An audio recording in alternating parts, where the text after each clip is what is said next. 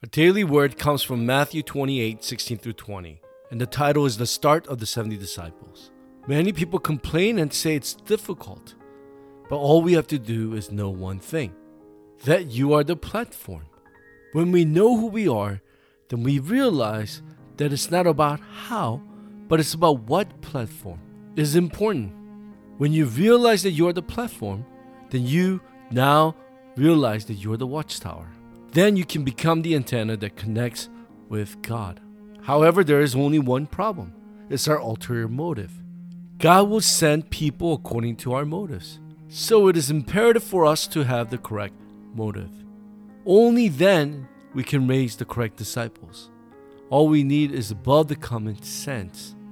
That's why today's passage, Jesus promises, with all authority of heaven and earth, I will be with you.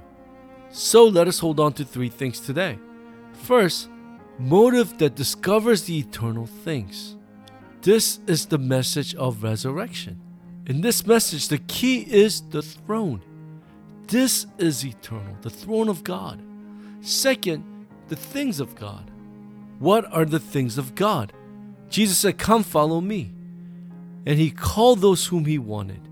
How amazing is this? This is what we call God's grace. We don't deserve it, but he called us because he wanted us. And the message of Mount Calvary, Mount Olives, and Mark's upper room. These are the things of God. Hold on to these things and God will do the rest. And third, things that change. Our motives and our scars and all the culture and the spiritual problems need to change in the gospel. Stephen is an example who completely changed as he proclaimed the message before he was martyred. Also look at Paul, who completely changed on the road to Damascus.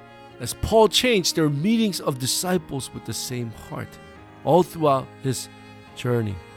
More importantly, he received the complete guidance of the Holy Spirit and also enjoyed the background which is found in Philippians chapter 3. So in conclusion, we begin to receive answers that are unseen to our eyes and healing that are unseen to our eyes.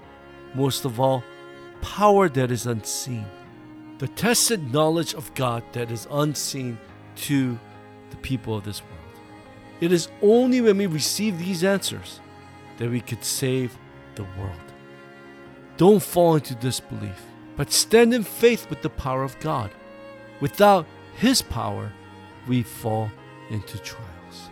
So let us cast aside all of our worries and our concerns, and let us enjoy the true peace and the power of God 24 hours.